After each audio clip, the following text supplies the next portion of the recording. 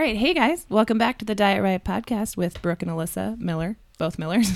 Both dietitians. Both from the Midwest. Both moms. Both live in Denver. That's it. Is that That's it? all I've got. I know. I run out. That's But all then she when I'm wrote. at home, I'm like, wait, we have way more in common. I mean, we're basically Both sisters. have sons. We're basically sisters. We have already got the last name down. Today's an awesome episode we're going to bring to you. We actually collaborated with Tanya, and she is a podcast host on her podcast, The Fit and Vibrant You. So take a listen to her podcast or our podcast, and it was awesome. We were able to answer a few questions from some listeners, get to know each other a little bit more, and I would highly suggest you go over to her podcast and give her a listen to her other episodes too. They're pretty good. But we hope you enjoy the episode, guys. Yeah, so we just talk about a few different questions that you guys wrote in and some of her listeners wrote in, and we just answer them coming from 3 different perspectives. It's a fun one. I'll tell you guys a little bit about her podcast and then get you into the good stuff. So the purpose of the Fit and Vibrant You podcast are to offer tips, tools, motivation, and simple steps so that you can take action today to become a healthier, more confident, and energetic version of yourself.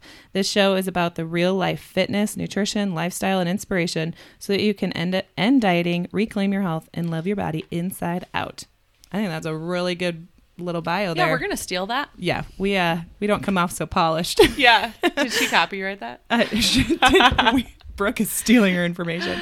Yeah. Anyways, hope you guys are having a great day, and we'll see you next week.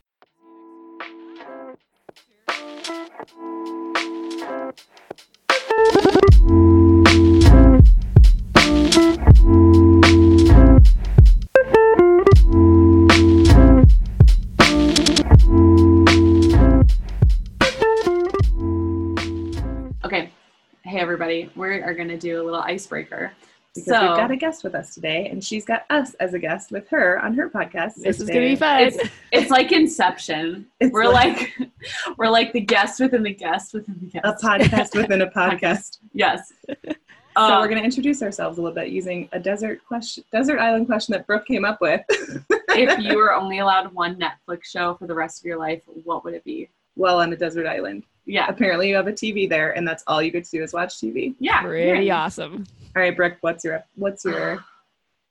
Mine's a tie, but you know No what? ties. Okay, I think today it would be The Office. All right, if we ask Brooke today, Yeah. it's The Office. Tomorrow, Friends. You My made the answer would question, change. and you I know, can't even it's answer too it. hard. I know. Okay, go. All right, Tanya, you want to go? Sure. So I'm also a huge Office fan, but I think I've watched all of them already. Oh, yeah. Yeah. Oh, now, so she second time wants is to do a better. new one. So most people watch this one already, but I just started watching Glee, Oh, it's so good. which is so good and so politically incorrect. Yes.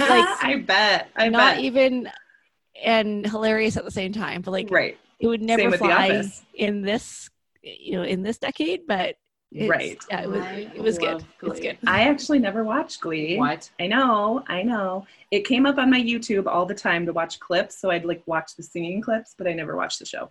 Corey died in real life. Or no, Spoiler he died alert. in real life when I was watching it. Oh, and in then- real life. No, he like the actor Corey Monteith. He died, and the episode where he died in the show was the week of my wedding. And so the night, like 2 nights before my wedding, The I was downbeat. at home just bawling my eyes out for like Aw. hours on end with my mom. And she's like, Right before your wedding. yeah, she's like, you need to like cheer up. This is like right before your wedding. And I was like, he died. Oh my God, Finn died. Yeah. Oh my goodness. So And he died spoiler in- alert, he died in real life like 7 years ago. So, if So you don't know that by now. Brooke's a spoiler. Yeah. We have to know that about her.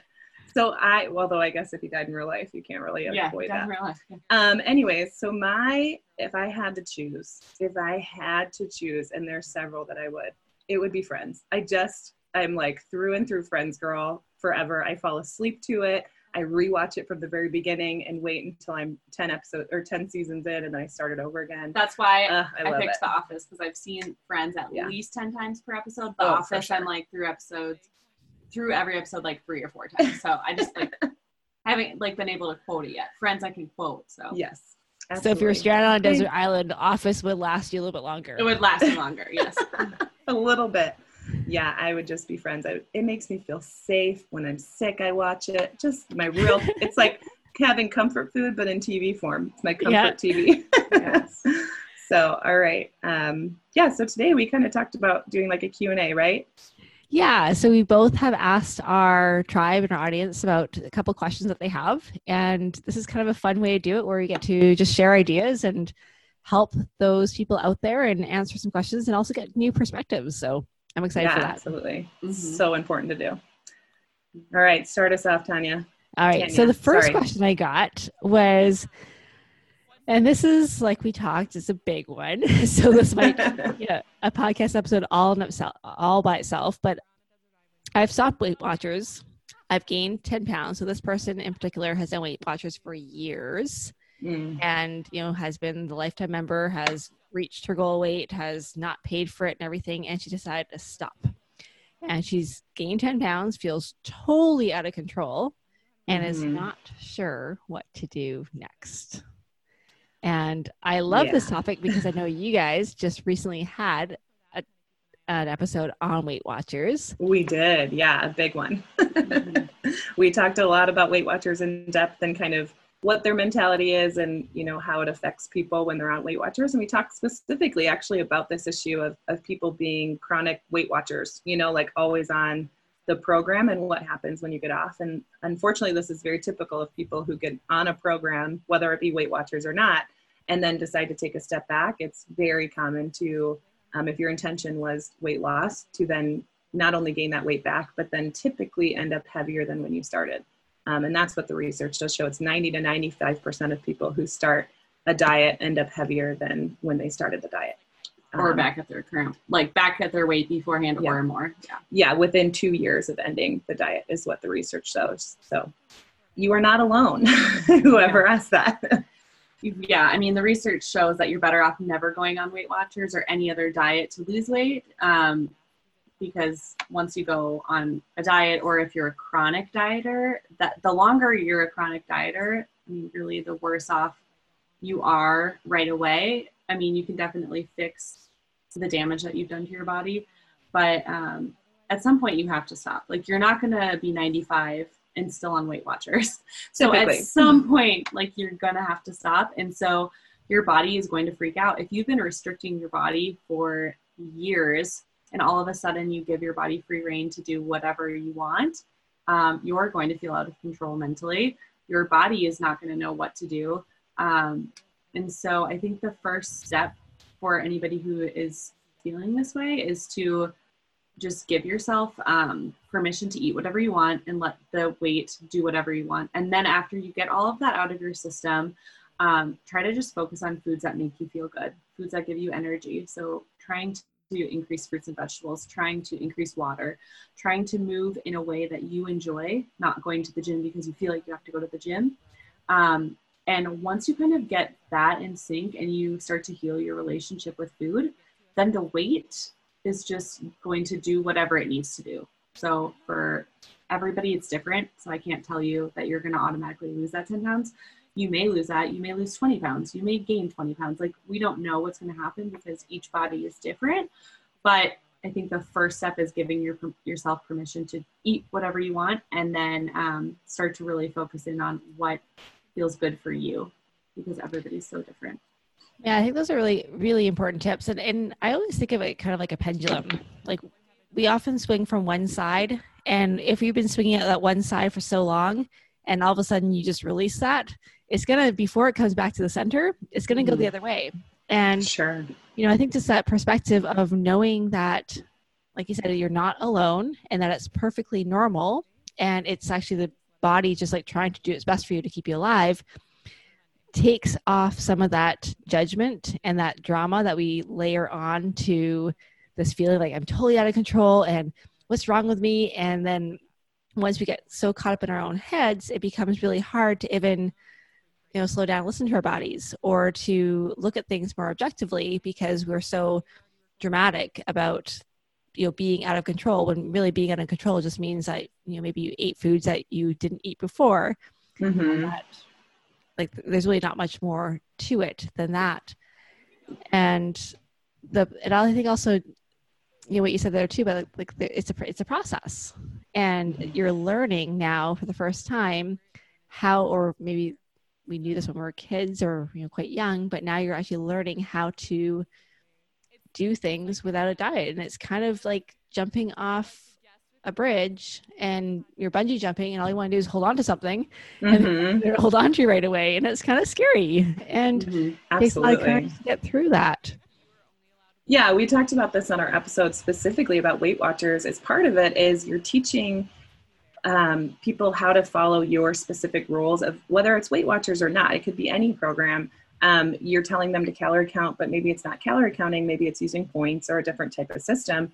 And then when they are in the real world off of their program, they're stuck. They don't know how to do it themselves. And Brooke and I are really big into the intuitive eating and listening to your body and not counting calories. But it's really scary. Like you said, it's like bungee jumping where all of a sudden you're free falling and you have no safety net to catch you. You don't know how to listen to your body anymore, especially when people are on diets for years, which is super common. This is not, this person's only issue. Everyone has done this. This is very common in our culture where people are relying on diets for so long and then they turn around and they don't know how to handle it themselves. So we're big proponents of learning how to fish, instead of relying on someone else to feed you that fish. So where you're at now, because we can't change the past, right? So they're coming out from this diet plan and they've gained 10 pounds. They don't know what to do. So I think the first step is learning really how to tune into your body and relearn those cues of hunger and fullness and what you enjoy to eat, because I'm sure over the last 10 years, you've probably spent a lot of time eating foods you don't actually like to eat, and you've been restricting yourself of foods you enjoy. So like Brooke said, at this point, we typically recommend this period of recovery coming out of diets of freedom, food freedom. Every food is on your to try list, to go back to it and really tune into yourself and learn, is this a food I actually enjoy? Because sometimes what diet culture claims as theirs, like vegetables or salads or something like that, you may actually like, but you were resenting eating it because someone was forcing you to eat it, And it's a silly mentality, but that's how humans work, right? When someone tells us not to do something, we inherently want to do it. Wet paint, don't touch. What do? Is it still wet? And then I touch it, And so going back to the beginning and saying, I'm only going to listen to me. I don't care about the nutrition. I don't care what this person told me or how many points it is or how many calories it is. Do I like it? Do I enjoy this food? How does it taste to me? Do I enjoy it? Does it keep me satisfied? And then move on from there with seriously every food that you can think of that you might like. Try it and relearn that. And like Brooke said, sometimes people in this recovery stage gain weight. Sometimes people lose weight. And really the focus is to not focus on the weight. Focus on repairing that relationship with food and relearning how to trust your own body, because I promise you it's in there. Your body is screaming for you to listen to it, and you just haven't been listening. You've turned the volume all the way down. So we want to start turning that volume back up, pay attention to different cues, and really we want to make sure that you're nourishing your body and eating enough, because a lot of times during diets, you're not even getting an adequate amount of food. And so your body starts, really the research shows the reason for that weight gain is because you've restricted it for so long. And then you've given it this plentiful, which is overwhelming. And then your body says, while I have plenty, I might as well stock up because a famine is coming, because you've shown your body over the last 10 years that a famine is coming. So every time you start a new diet, your body learns, next time I need to gain more weight so that I can prepare and have defense against this next famine. So that's why you end up at a higher weight next time, right? That's how our body science works. So you need to start repairing that relationship of trust between you and your body, that you're not going to starve it again. You're not going to go on another diet, and really just learning which foods you like and then learning how to incorporate them in a healthy way. So that would be my first step, not to focus on the weight, focus on what foods you like, and then go from there. And then eventually there's a lot of steps and principles in intuitive eating, but eventually there is a place and a time for gentle nutrition and learning which foods work well for you. But it's so individualized, and I highly recommend you work with a dietitian or a doctor or a healthcare practitioner to get you back on the right track nutritionally, to make sure you're nourishing your body well. I think one thing that you said there was really powerful. And again, it's about releasing the judgment that we have from ourselves, that we failed and we're, why can't we do this, and all this kind of drama that we have, is that it is our body's natural tendency to keep us alive. Like this is like Right. our bodies are doing the very best just to keep us alive. And only now in the last, couple of decades, really, how we had so much plentiful food. And we have evolved in times where, like when we don't have food, we are storing up and we are hardwired for survival. This is our body's, way that we survive. Right. I think I love what you said there. And I want to just add a couple more things, is that the way that you really start to tune into your body is to really slow down. And I think that's just such an important thing that you're always, because we rush through life and we rush and we're doing this. And, when you're eating food, when you're just overall in life, just taking that time to actually question yourself and to slow down. I think another big part is that the dieting thoughts are still going to come up. Right. And just because you decided that you're going to quit Weight Watchers and start listening to your body, there's like this, intuitive eating is the food police, like those thoughts, they're still going to come up and they're going to tell you that you can't do it on your own. They're going to tell you that you messed up. They're going to tell you, and recognize that the thoughts, like just expect that they're going to come. Right. And they're there to keep you safe as well. They're there to they're doing their best, but they're no longer serving you. And they're just words and they're just sentences. And you don't have to believe them. You don't have to attach yourself to them. But I think going through the process, just knowing that it's not like you can just put the intention in and then all of a sudden your mindset's going to change. It doesn't. It takes a lot of time and intention to change those thoughts. And everyone's different, but this whole process can take a long time. Absolutely. And be okay with that. Yeah. Yeah. Brooke and I have Patience. talked, we've been on our intuitive journey a similar amount of time, but I'm probably coming up on 5 years here, and it's a continual thing. Like you said, it's a slow down process and then you're never done, right? The point of intuitive eating or the point of listening to your body is to have this be lifelong. This is the last thing you're ever going to need in your life. You're not going to have to listen to another diet, read that new study that came out that is, creating a lot of fear around food for you. It's relearning and coming back to that basics of paying attention to your body and letting go of things that don't serve you. I really love that you said that. And that's something that you're going to have to do for the rest of your life. All of us, no matter how long you've been on your journey of trying to listen to your body and trust yourself, something creeps in always. And we have to kind of cut it back and put it back in its place and take what serves us and leave behind what doesn't. So I love that. Yeah, that was a big question. It is a big question. We have a question that is a little bit shorter, probably. It's one of our listeners wanted to know what the main differences were between fresh, frozen, and canned foods. So do you want to go first, or? Ooh, that's a good one. I feel like This a lot of sounds people like ask so much like a dietitian question. Yeah, I know. This is like I think 30 years. Yeah, I think she's definitely studying to be a dietitian. Yeah. Yep, she's studying to be a dietitian. So absolutely, I think this is a good one because I'm a fan of all three. I think all three have their place personally in someone's life. Like canned food is super convenient. I used canned beans. I used canned corn. It makes it easier in a lot of real life scenarios. Like I forgot to soak my beans again. Mm-hmm. Canned can really come in clutch there. Chili. I made your chili last night. Yeah. So good. Mm-hmm. We're just switching soup recipes over here. Yeah. I just made Brooke's recipe the other day. So this is what happens when you live, breathe, and podcast together. Mm-hmm. But yeah, so I think the major differences is going to be the harvesting time and then how it's packed and processed. So when you look at fresh food sitting on, sitting in your produce section and you grab like an apple or something like that, or carrots or peas or corn or something you might find in a can, the difference between those versus frozen and then versus canned is going to be the age of that piece of vegetable or fruit or produce or whatnot, how long it's been sitting. So we were talking about this before was the frozen is going to be frozen at its peak harvest time being thrown. So it really does preserve a lot of the nutrients, which is awesome, of that fruit and vegetable. Because even when it's fresh in your store, it may have already been on the truck for a week or two. It might have been picked by the farmer a month ago. So at least with frozen, that it was frozen at peak freshness typically, and actually preserves the nutrients quite well.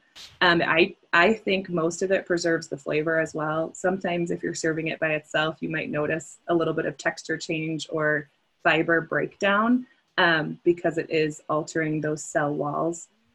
So it might be a little bit less fibrous, but probably pretty close. And then the canned, as I think most of us know, they do tend to add something to can it in, whether that be water or juice or something like that, and then usually add quite a bit of salt to keep it preserved and tasting good when it's canned. So yeah, I was going to say all of that. And I think just any way that you can get produce in, fruits or vegetables, is just the best way. Like whatever you can, Right. however you can get it on the plate for your family is the way to go. So yes, like there might be certain foods that you like fresh, and then there might be certain foods, like if you're going to make smoothies often, then buy frozen berries because they're going to taste better in smoothies. But if you like fresh berries with your breakfast, then buy fresh berries, or buy both, or buy fresh. And if they start getting like, oh, they're a few days old, I'm going to freeze them, then they you do can that freeze all them. the time. Yeah. Yeah. So I think just whatever is the most convenient for you, because yes, like the antioxidants are going to be higher with frozen, but if it's not as convenient for you, then don't, get whatever you're going to eat so that you're not wasting money. Yeah, I like that. It's like, just get it in. Just get it in. However you get it in. Yeah. I think that's the one thing I was going to add, just to really echo that, is sometimes, especially if you follow a lot of like health people or influencers, there's all this like kind of a hierarchy of like, or morality around the food that we eat. Mhm. And Definitely. it's like, okay, buy like, organic and this and that. And really it's all like, you're right, like take off the judgment and do what you can. Yes. Especially as a mom. Totally. Survival mode. Survival mode. Like I'm a big fan of green beans. And Yes. I love going to, I'm in Canada, so Superstore, and buying the green beans, and you cut the package and you throw them in the steamer and you steam like the whole thing. And it takes like, the steamer has to work, but the entire prep takes like 30 seconds. It's awesome. Right. Amazing. Then it's great. And then fresh beans, you got like chop off the edges, and that's why I never buy them, because it takes so much They longer. go bad. Oh my gosh. The last 3 times I bought green beans, they went bad. I bought them and literally like 2 days later they're bad. So I had to throw them. I was so pissed. See, and that I do I try to like do almost a daily inventory of my fruit, especially my produce, to see if I should throw it in the freezer, because I hate food waste. It's I like know. a bane of my existence, but we all have it. So Yeah, and that's a good point too when it comes to just like fresh, frozen, or canned. Like quite often we freeze our own stuff too, right. and so like whether it's your berries or your spinach or whatever, like I freeze spinach all the time, Me usually too. for smoothies or soups or whatever, and it's great because just like the beans, the spinach for whatever gets kind of slimy if you Yeah. Right there at the end. too long. Mhm. So it's good to have that. I love that. And I just love just taking out the judgment of all of it and just doing what you can and doing the best Yes. you can, because everyone's doing the best that they can. Mhm. I think too, just to touch on, and I think we kind of already touched on it, but the financial piece too, like doing what you can financially, like Mhm. if, and I love that you said that the hierarchy of produce, because that totally exists. That'd be an interesting post to put together, because there's like the organic, natural, highest of the high from your local farmer from down the street or whatever, all the way down to like people think that canned conventional or something might be the worst. But like, first of all, you're looking at the cost. Second of all, the cost is influenced by if it's in season or not, versus getting those fruits and vegetables year round. You might only be able to do that if it's frozen or canned or something. So actually, you want to look for seasonal vegetables. You want to, of course, local would be great or organic would be great, but sometimes that's not doable. And sometimes that's not doable because of the cost. So like Brooke said, don't take the don't sit in that judgment or that morality of food and say, well, if I can't buy organic, I shouldn't buy it at all. It's $10, so I can't afford it, so I'm not going to buy it at all. No, it's okay to get conventional. It's okay to get canned. It's okay to, or vice versa, get fresh if that's the best price. And sometimes it is. So I think that that's a really big component for people, is the cost. So It is. My I little did a 2 blog cents. post a while ago about how to save money on groceries. And I think my first tip was not to buy cauliflower, because at that point, cauliflower is one of those things, like sometimes it's, Yes. $4.99 a head, sometimes it's $3.99. And or sometimes, it's by weight and you have no idea how much it weight's weighs. the You're like, worst, because it's always more than you think it's going to be. Yeah, just Right. buy frozen. I feel like it's cheaper frozen. Yeah, Maybe. probably. Rice And then cauliflower, frozen- Trader Joe's. Yeah, and frozen Actually, yeah. cauliflower is good in smoothies, I heard. So I have not yet tried Ooh. that, but I heard it's Like raw? Or do they roast it? I think so. I think it's people could put try frozen it. cauliflowers and smoothies. I don't know. I have not yet. All right. It's supposed to make it creamy and delicious, and you can't really taste it, but I have not yet tried it. So I love cauliflower. I mean, it makes me gassy. So. We've talked about this on a lot. Do you of like how I episodes. looked at you like I knew that It makes makes me your so bowels sick. feel? Yeah. I like the taste. Brooke but and I yeah. are real in tune with each other's GI habits. Yeah. So Alyssa and I are tube feeding dietitians, and so we spend a lot of time on the phone talking about bowel movements. And so we apologize if like we come off a little Your weird listeners are like, talking about whoa. these girls are talking about poop. And I did a Didn't webinar guess. today on IBS, and they literally posted a poop chart. Mhm. And there was like 6 different types of poop, and I was like, this is my Was job. it animated or real It was photos? animated. Oh, that's nice of them Awesome. to do. But yeah, I was like, this is my job. Dietitians. I do Yeah. feel like I've seen before someone post something that says dietitians, also known as getting their degree in poop. Yeah, we're So pretty funny. much gastroenterologists. So anyways, okay. All right. So I think that's good. We pretty much covered that Yeah, question, I think right? so. Yeah. All right. Do you want to do your next question? All right, this is again okay, but you know, let's just do it. This is another big one. I'm bringing the heavy questions today, so I got I some know. good ones. So, That's awesome. yeah, and I think it's going to be worth touching on because I know we're very much aligned in our perspectives on this. But this person said I've lost a lot of weight through dieting, and I know in particular it was like a pretty strict, regimented diet plan. Mhm. My weight loss has now stopped, and I want to lose some more weight. So this person in particular wants to lose another 5 to 10 pounds. How can I keep that going? And the other question then, I'm going to kind of bring this in for myself is, when do we tell that we're at maintenance versus you're kind of done or you want to slowly lose weight? Right. And I Kind know of- you guys can start first because I know like Yeah. I also, well, I'll say I'm going to let you start first. I'm just going to start first anyway. So You do it. I always like to encourage the clients that I work with that weight loss or weight gain or weight maintenance is the natural consequence of taking care of your health. Mhm. And it's like, I used to be a pistol shooter and I love shooting. yeah, I love So- it. Yeah. I was really good at shooting and I never looked at the target. I kind of knew but you only focus on like your breath, you focus on your stance, how you're squeezing the trigger. So you're focusing on like more of the action items and not necessarily what's happening on the other end. Oh, And I wow. find the same when it comes with, I mean, a lot of people, I run a health and wellness studio, a personal training studio. So people, and as dietitians, I'm going to guess that you have a lot of people who are like, I want to lose weight. Like, what do I do? Like, what's my, 98% of the time. yeah. And a lot of people come to us too because they want to lose weight, which is a total normal, legitimate desire to have. Absolutely. And I really do believe that bodies are going to come in all shapes and sizes. And when you start to take care of your health, for a lot of people, weight loss is one of the natural consequences because the reason you wanted to lose the weight is because you weren't listening to your body. You're coping with emotions, using food, you were restricting and then, doing the on and off again. So there's lots of things that go on to that.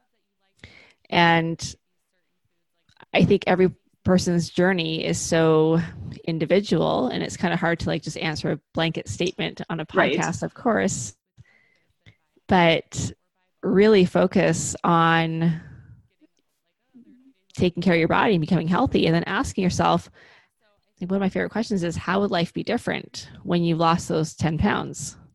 Yes. And it's like, well, so important. Yeah. and generally it's things like I have more confidence, or Mhm. I feel better in my body, or I feel accomplished, or I feel like I did it.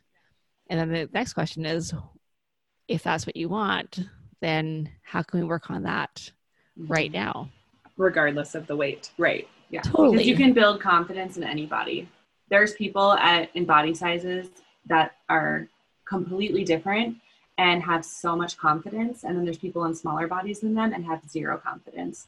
So it's like you can truly have confidence at any body size. And a lot of times when you talk to people who have gone through either major weight loss surgeries or restrictive diets, they'll be the first ones to tell you it hasn't changed, a lot of their issues that they thought it would. I don't perceive myself as skinny. I don't think I'm healthy. I don't feel healthy. I don't have as much energy as I was promised. A lot of those things don't actually come true. So I love that analogy of the pistol shooting is like, don't focus on the target. Don't look at your weight and let it be a symptom of how you're living your life, and that's not to say that someone living in a larger body isn't working on their health. And I think, unfortunately, that's what our culture has told us is, oh, if you're not constantly trying to lose weight, then you're lazy. Or if you're in a larger body, then you're clearly not healthy. And that is absolutely not true. Brooke and I both strongly believe that you can be healthy at any size and that we're all made to be unique and different and carry our weight differently, along with 1,000 other personality traits that we're all different on. So I think that's important. And I wanted to touch on the question, the part about the maintenance. How do I know that I'm at a place of maintenance? And I think they said in their question, right, they wanted to continue losing. Is that right? Correct. Yeah. Okay. Sorry, you didn't write it down. But yeah, so when you're at that stage of maintenance is when you can take your eye off the ball and take your eye off your weight and still maintain. So it should be effortless in the way that if you're, like you said, kind of focusing on the other parts of your life, the healthy habits, the focusing on, I want to get better sleep. I want to move freely and feel good about the exercise I'm doing and doing something I love. I want to be able to run after my kids and pick them up and not be out of breath. I want to be able to, go out on the town with my husband and eat freely and not worry about what it's going to do to me tomorrow and not have that fear. When you can live in a state of complete freedom around food thoughts and weight thoughts and, concerns and fears about gaining or losing, that's where you're in a state of maintenance. And whatever weight you are at that point is where your body's natural set point is. And I also want to say that it's completely normal. And in fact, I would encourage it, and it should change throughout your life cycle, depending on where you're at in your life. Very common and should be adjusting accordingly. So whether you're, going through puberty or you're in your college years, or maybe you're pregnant or postpartum, or you're going through menopause, those sorts of things will have an effect on your weight, even weekly or monthly, wherever. And I'm specifically talking to women because that's our audience base, but women during your cycle, your weight will change, and that is normal because it's hormonal. So it's silly of us to, I think, step on a scale every morning and expect our weight to be the same when things like hydration and where we're at our cycle and our hormones are playing such an important role, and we should let them play that role instead of trying to control them. So I think that's kind of important with the maintenance piece is you're not stressed about it, you're not worried about it, and you're making choices because of what you want and what you're running towards and not running away from. Yeah. So I have a lot of questions that I would want to give back to that person who wrote in. Yes. So your goal weight, who decided that for you? Totally. How did you come up with that number? Because right. It's just like numbers on the scale to me are just so absurd, because did you just read in a magazine that this model is X amount of pounds and now you want to get there? Like, did you weigh that when you were 17 and now you want to go back before you hit puberty? Like, how many people tell us they want to be I'm bigger than I was in high school. Yeah, you should be. So where did you come up with this arbitrary number? So that's the first question. Who decided that? And when is enough? Because I can guarantee you, if they hit that goal weight, they are going to be so addicted to the endorphins of losing weight and the compliments that won't be good enough. Mm-hmm. And you can tell, they could tell you any number that they want to get to. And if you could magically wave your magic wand and get them to that weight, I guarantee you they're not going to be happy. They're still going to want to lose weight. They're still going to want to, they're still not going to say, I don't feel confident enough. I don't feel skinny enough. I don't feel good enough, when that's not true. They are good enough. And when we start putting people's worth into their weight, that's when we run into issues, because it doesn't matter how much you weigh. It doesn't matter what the scale says, you are enough.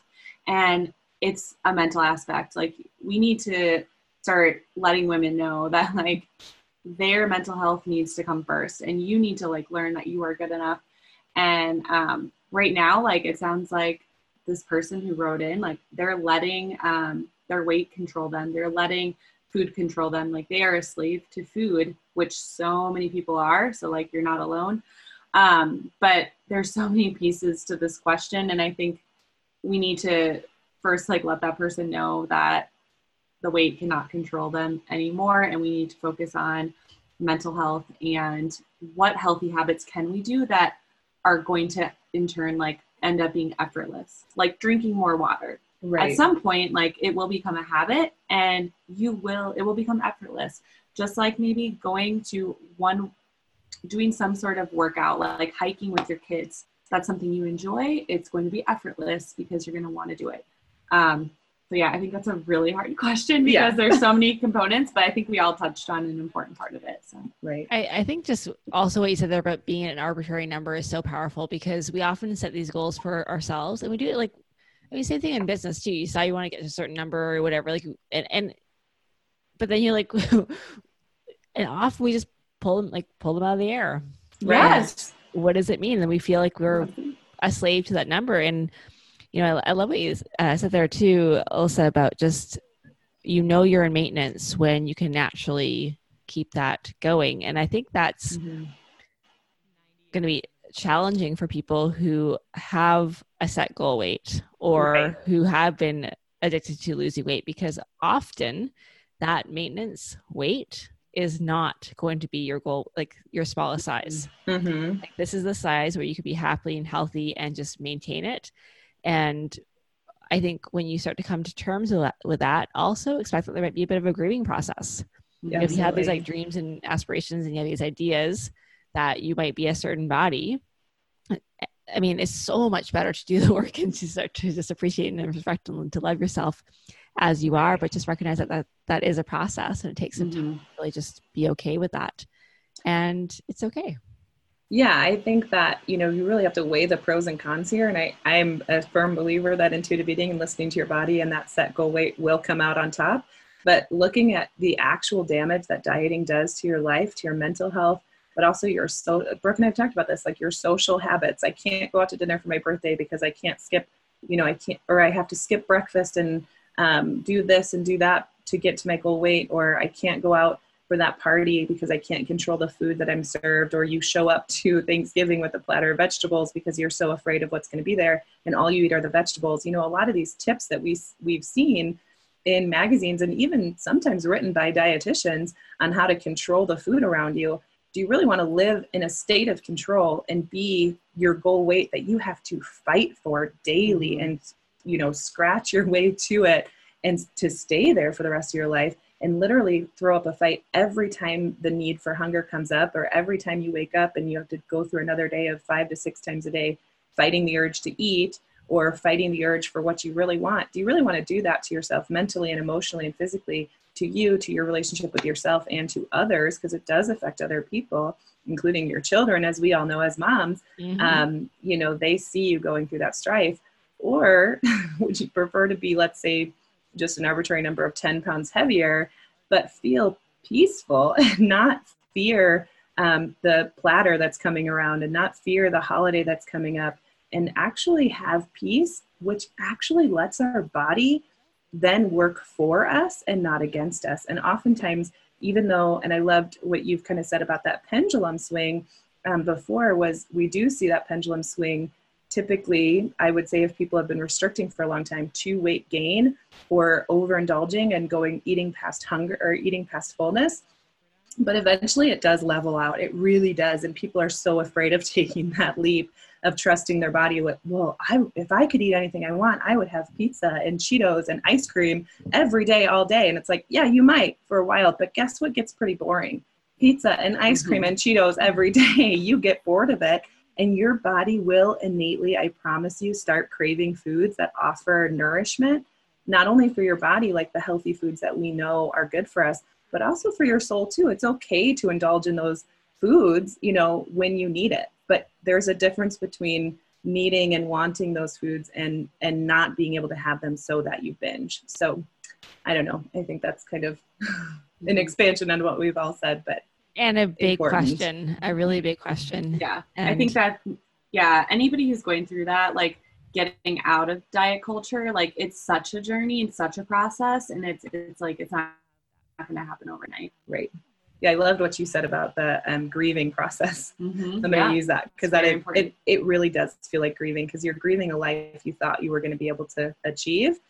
And like we've said several times, typically when people do achieve that goal weight, either it's not without strife daily, or they're actually not as happy as they may perceive to be on the outside. So it's a grieving process, but honestly, you're grieving something that wasn't actually achievable, 100%. typically. And it's not necessarily going to make you happy. Like Right. I was probably smaller, when I was like counting calories on my FitnessPal. Mhm. I'm so much happier now. Like I can tell you that like I don't care if I've gained 10 pounds in the last 10 years. Like I'm happier now in my body with Right. postpartum, with stretch marks than I was then. And so it's like how you perceive things. And I never want to tout, intuitive eating as a way to lose weight. But I think it is important to mention that sometimes because of the cycle you're in and dieting and restricting and then binging, sometimes you are a higher weight while you're dieting than if you were to let go of all that control and actually listen to your body. Your body's set point might be lower than what it is after you binge and gain weight. I had that experience myself, not, overall my weight fluctuates like anyone else through 2 pregnancies and 2 kids and whatnot. But I've definitely had that experience of once I actually tuned into my body and listened, I realized I was eating 2 portions of something or a second dinner late at night because I was staying up late and it actually didn't make me feel good. Or Brooke and I talk about this a lot. When I was breastfeeding my son, I was ravenously hungry all the time. And so I got in the habit of grabbing handfuls and handfuls of food. And then when I stopped nursing him, I was still in this habit of eating beyond fullness. So when I actually learned, hey, I feel really uncomfortable. I'm waking up bloated. I can't fall asleep because I have GI upset. I actually pulled back my portion sizes, not because of diet culture, not because someone was telling me to, but because I was listening to my body, and actually helped me lose some weight that my body didn't need. So I think that's important to touch on too. I don't say intuitive eating is a way to lose weight. And I think we've been pretty clear about this, but I just want to hit it home that take your eye off the weight and focus on your healthy habits and listen to your body and trust that your body knows what it needs. Mm-hmm. Yeah. Like weight gain, weight loss, it's all a symptom of a bigger picture and like a root cause. So yeah, like you said with the target, I think that's such a good analogy. I think, do you agree we have time for one more question, or you think we should cut off? Let's do it. All right. Drink some coffee, guys. Yeah. This is a long one. Give the people what they want. Our last question that we got is a really good one. This came to us because they know we focus on intuitive eating. We have, how do you intuitively eat when you have a chronic condition like diabetes? And that is an excellent question. This is like, we should have a coffee break now. Yeah. Yeah. Just start a new episode because this could go the whole time because it's a big one. I think we can touch on basics at least because everything's such a journey. But did you want to go first? Well, I was going to say it's going to vary depending on where you are in your journey. Sure. And which condition? Exactly. Well, that part, and also just where you are, like if you are just starting your journey into intuitive eating, or whether you've done it like kind of been like this for a while and have been in tune with your body. I think the biggest thing here is part of intuitive eating is also like the nurturer, or like just like that, I can't remember, or the food ally, or the diet, or whatever the actual term is, of just like you said there about eating late at night and not feeling like so good and you can't sleep and everything like that. Sometimes it's not about restricting for, like for diet culture purposes or for weight loss purposes, but we actually know that it's for your better health, right? That you need to listen to your body and follow these guidelines. And I think that there is very much like when you start to have that kind of external, you are going to have some external guidelines as to what to eat or to how much to eat or whatever it is for your specific condition. Mm-hmm. But knowing that it's because you want to be healthy and for your health is going to take out any of that sort of extra layer that we can add on when we're trying to change your diet for other reasons. Yeah, I think what you said still applies, right? You're not looking at that target. You're not looking at your weight, and this is something that you're not focused on the weight. You're doing it for other reasons, like preserving your kidney function, or balancing those blood sugars. Your pancreas, yeah. Yeah. And oftentimes I would say, and I don't have a chronic condition, so I won't speak for everybody, but I would assume that when you're in a state like diabetes, and you have that condition and you eat, a ton of carbohydrates in one sitting and then skip meals, you probably feel pretty poor. I would assume. I don't have it. I don't know. But I would assume that you probably feel that crash and burn. You feel that kind of spike. You're jittery maybe. And then you crash and are exhausted or something along those lines. So I do think intuitive eating plays a part in that. Kind of what you were saying is you're not only following these guidelines given to you, hopefully by a dietitian or at least a doctor for your health, but also I would hope that you start to realize that you are feeling better, that your body's actually performing better, responding well to what you're doing according to your dietary needs. And Brooke and I have said this a lot of times, and I always worry that people take us out of context when we say we're anti-diet dietitians. We're not anti-medically needed dietary advice. We're anti-diet for the sake of vanity or for the sake of weight loss or because someone told you you're unhealthy because of your BMI or something along those lines. But in these cases of chronic conditions, I think it's very important that you listen to your doctor or dietitian about what's needed for your body and then tune into those positives that come with changing your diet, because those positives and the way that you feel when you're controlling your blood sugars or when, those sorts of things, those sorts of outcomes, pay attention to those so that keeps you going and reminds you when you have a choice to binge on something high in carbohydrate for a diabetic, you can look forward past that binge and say, okay, how am I actually going to feel? How is this going to affect my body internally? And is this really going to be better for me in the long run? And I think that's really important to see beyond the food that's sitting right in front of you. And I think people with chronic conditions actually can do that. Sometimes a little bit more than people who don't have those kind of issues, Yeah, I think it's absolutely easier when you have a chronic condition to follow like a diet like that, because like I have celiac. When I eat gluten, I feel like death. I mean, I want to die.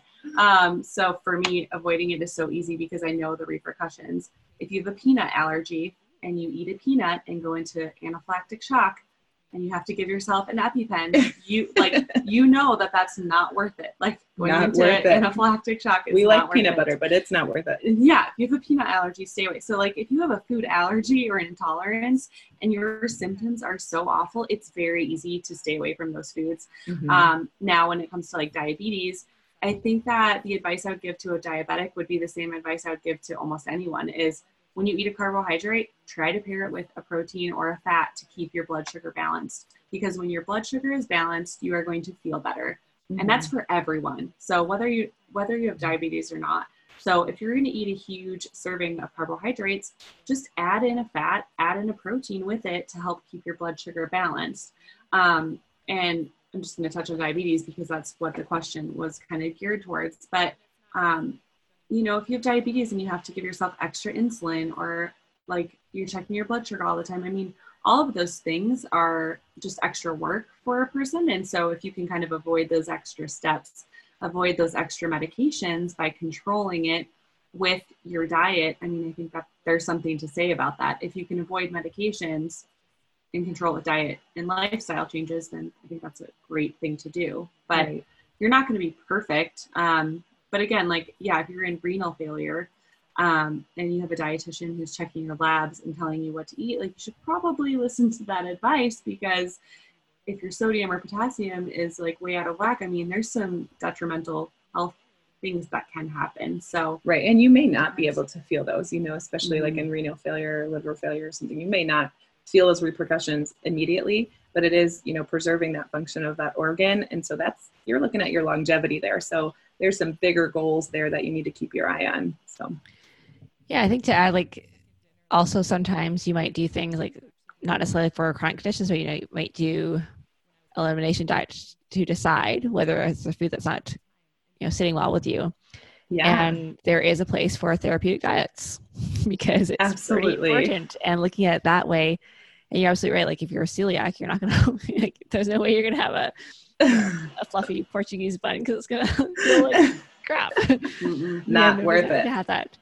And then the other thing, just to echo what you said there about thinking more forward thinking, because sometimes we're very focused on what's what we want at the moment. But starting to think about, and this goes from everybody, how you want to feel an hour, beyond our meal, 2 hours, 24 hours. And like one of the clients I'm working with, she doesn't love avocados yet, but she's been starting to have it in her breakfast with some eggs. And she's like, I just love the energy that I have. Right. And so sometimes it's like, not every meal is going to be this like amazing, like, I can't wait to eat this. Like sometimes we just eat to get on with life, but also understanding that the impact that the food has on you, just like you said about, eating the handful or whatever before bedtime after, because it was a habit, in the moment you might want it, but then if you kind of go like forward thinking a little bit, you actually don't want it as much, or because it's not going to make you feel good. Right. Yeah. And that goes for people, without chronic conditions. I love that example of the avocado. It's like, that's what we preach during intuitive eating, is try all the foods, even foods you think you don't like, you think you do like, and relearn how it affects your body, because there's more to consider than just what do I like, what do I want right now. There's, more to consider. What's on hand? What do you have available? What's affordable? What makes your body feel good? What makes you feel not so good or makes you crash? And that's okay. Sometimes we still make those choices, even if we feel poorly afterwards. But if you really have a day where you have to focus on work, then you'll have those tools in your tool belt to make a decision to make you last the whole day or whatnot. So I think that's really important, whether or not you have a chronic condition, to get good at looking at that long-term effect that food's going to have on you. And that's why we became dietitians, right? We believe in the power of food. We believe that it can help us on our health journey and make us feel good. And we may not make those decisions all the time, and that's okay. It's relieving you of that guilt and that feeling of you have to or you should, because diet culture tells you should, or because the person over there is staring at you when you order that food or whatnot. But yeah, and I think that goes for chronic conditions or not. So yeah, we did pretty good on that question, and adequate amount of time. Yeah, that was good. Those are big questions. So yeah, awesome. Well, thank you guys. That was fun. Yeah, that was fun. Thanks for coming up with it. It was an awesome idea. And thank you to all of our listeners for sending in questions. We really appreciate it. It gives us good content. We don't have to come up with our own. We appreciate it. Yes.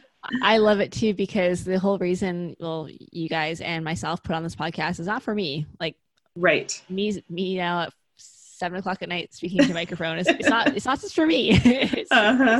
Although I get to skip bedtime for my kids, and that's a little bit for me. I know. I was like, good luck. Good luck. Bye. Yeah. I'm out. Awesome. No, my son's out there playing video. We're actually going to have dinner now. He's playing video games, but he's a bit older. All right. Yeah. How old is he? 10. Well, yeah. That's awesome. You know what my husband's doing right now? Playing video games. Because our son's in bed. Oh, those boys, they never change. I hope my son's in bed. We're about to find out. So, well, yeah, thanks so much. It was awesome meeting you and chatting with you. And I love what you said at the beginning of the podcast, to bring in the different perspectives. And I think we all complement each other, but come at it from different ways. And I think that's really cool. Hey guys, we hope you really enjoyed this episode. I know it was a little different format than we normally do, but if you do like the Q&A, feel free to send us more questions and we can collaborate with another dietitian or another therapist or mental health professional. Yeah, pretty much anyone. Still looking for a dentist. We still do want a dentist. We have a lot of questions for you. So if you have a dentist, send them our way, please. Yeah, so let us know what other questions you've got. Maybe tag another dietitian that you want us to collaborate with. This was an awesome experience to get to know Tanya a little more and her food philosophy. And we hope you enjoyed this episode. We'll be back with a more traditional podcast next week on Tuesday. So thanks for tuning in. Email us at hello@dietriotpodcast.com. Our Instagram is hello. No, why do I keep doing that? Instagram is at diet.riot.podcast. All right, Brooke's in charge of that from now on. Apparently. We also wanted to say we've got an awesome giveaway going on right now. It's up until we hit 100 ratings on iTunes. So if you wouldn't mind, go ahead and giving us a rating, preferably 5 stars. Brooke told me not to tell you that, but I don't think anyways. we can legally tell you that. So well, if this sue me. No, don't. We have no money. Sue me directly. Leave Brooke off of it. Don't sue me. So leave us a rating, and then you'll get 1 entry if you rate us. You'll get an additional entry if you do a written review and tell us how amazing we are. Can I tell them that? No, I don't think you can tell them that. I'm sued. Just give us like constructive criticism. No, just tell us how amazing we are. No. We need vanity here. Yeah. And then you'll also get an additional entry if you like screen share or, you know, do the Instagram thing of sharing about our podcast to either your story or to a feed. You'll get an additional entry too. And with that giveaway, tell them what they get, Brooke. Well, you get a car. No, I'm just kidding. I'm not Oprah. Okay, that's what they're going to sue us for.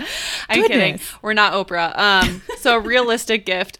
We are going to give away some healthy snacks from Fit Snack. And if you They were our haven't first heard, guest. It's pretty yes, awesome. and if you haven't heard about Fit Snack, go back to one of our episodes. We interview Rose from Fit Snack. So we are going to give away some Fit Snacks. Whoop, And whoop. we are also going to give away Intuitive Eating and Health at Every Size. And The books? Yes. Not like the We were lifestyle. discussing an Amazon gift card. So Ooh, all let us you know. moms out there. Let us know in your comment if you'd like an Amazon gift card as part of that giveaway. Yes. I feel like a game show host I right now with this voice. Where is this All coming right. from? I don't know. Okay. It's time for bed. So enter. Yeah, it's late. I'm trying to avoid bedtime. I'm just continue to drag it out. Yeah. Anyways, so enter our giveaway, share it with your friends, get an extra entry, make sure they enter the giveaway, all the things for all the places and all the times. All right. Thanks, guys. See you next week. Bye. Bye.